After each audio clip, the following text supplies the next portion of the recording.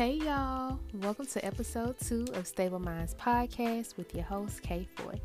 This week we will be discussing everyone's favorite drug, or at least my favorite drug of choice, aka love. I wanted to talk about love this week for one, because Valentine's Day is approaching, but I also wanted to talk about one of the greatest forms of love, which is self-love. Because self-love is the best love. Okay, let me quit playing with y'all.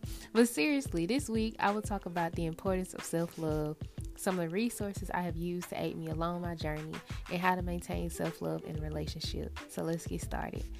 I will be 100% honest with y'all and let you know that I have not always loved myself the best. One reason being that I had a verbally abusive dad who kind of ruined my self-confidence at an early age by calling me out my name and dishing out insults that I allowed myself to believe true. Now, viewing myself in the best light really negatively impacted the way I talk to myself. Like, I would say some really foul shit to myself for a while, y'all, and that definitely had a negative impact on the way I would date early on.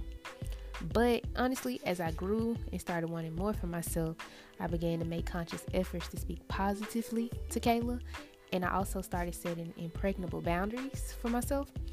But I won't front and act like it happened overnight or that I don't slip up from time to time, because I do.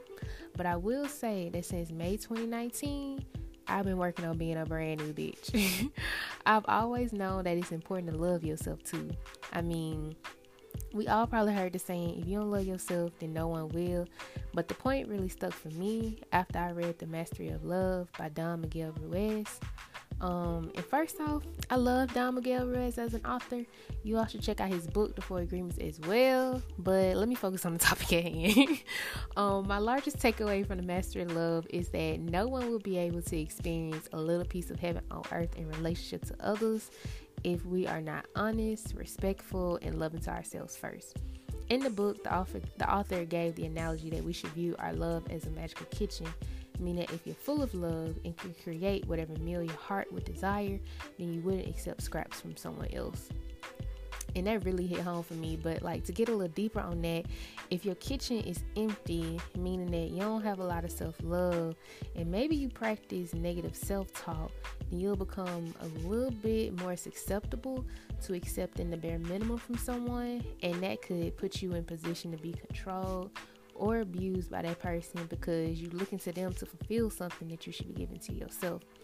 And I'm also a part of like a Bible study group now, and honestly, like this past week we were discussing Genesis and disappointment, and they were asking like, where does disappointment come from? And like, one little statement that they said that really hit home for me was, you will experience disappointment when you are looking for created things to give you something that only the creator can give you, meaning that humans will let you down. Anything that's created will let you down because they're human. They have that option to do that. But God, the creator of it all, won't like let you down. You're looking for a created thing to give you something that the creator can only give you, and like, they're just incapable of doing that.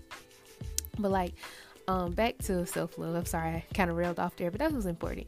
If you don't believe that you're beautiful, like intelligent, talented, or whatever else, you're going to allow someone to treat you in the same way. And I honestly believe that you will only allow someone to treat you as badly as you treat yourself. Like, if you treat yourself well, you're not going to expect anything less than from somebody else. But if you treat yourself badly, if you talk to yourself negatively, somebody can say whatever you, and you're going to let it ride because you view yourself that way, you know? So just make sure that you have a magical kitchen, or just try to have a magical kitchen that expels love. And don't let anyone else's opinion be the basis of your self-esteem, because for one, people are hella fickle and their opinions can change over time, and two, you can always choose to remove yourself from those type of people, because at the end of the day, the only person that you are required to be with and answer to is yourself and God. When you wake up in the morning and you look in the mirror, the person you're gonna see every single day is yourself, and God is always with you. So there you go. But once again, let's not get carried away. Most of us do want to share a deep and profound love with another human being, and that is completely understandable. I do not judge anyone, because I myself want that. Like, trust me, I want the same.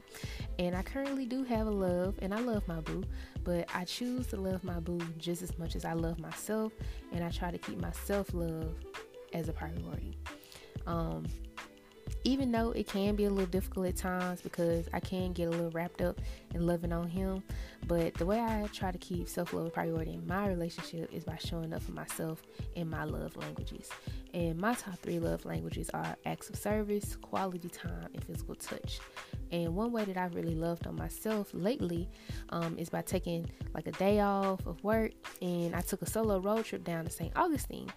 And that weekend when I did that, I spent some time journaling, and that was a part of, the quality time, because that's time alone. And I read a book, and I treated myself to some great meals. That was active service. Like, I gave myself something really tasty to eat. And then I took an aerial yoga class on the beach, and I think that's a part of physical touch, because that was an exercise, and it was an experience that I gave myself, and that was really fun. That was something new for me, and I like to do those things because I love myself, and I get to set the standard for how anyone else will love me. So let's make the standard high so people can treat me accordingly. So that concludes this week's episode. I hope you guys got a takeaway on why self-love is important, how you can show up for yourself, as well as how you can continue to show up for yourself when you are in a relationship, because you should never forget that you love yourself just as much, if not more, than someone else will ever love you. And I hope you guys enjoyed this episode. Feel free to give us a follow on Instagram at stable.minds.podcast to connect with us and give us your thoughts on this episode. I hope you guys have a wonderful week ahead. I hope you enjoy your Valentine's Day weekend, whether that's with your significant other, your sneaky link, your friends, or just by yourself. Even if it is with anybody else, I hope that you still practice a little self-love, and I'm wishing you all the best. Peace out.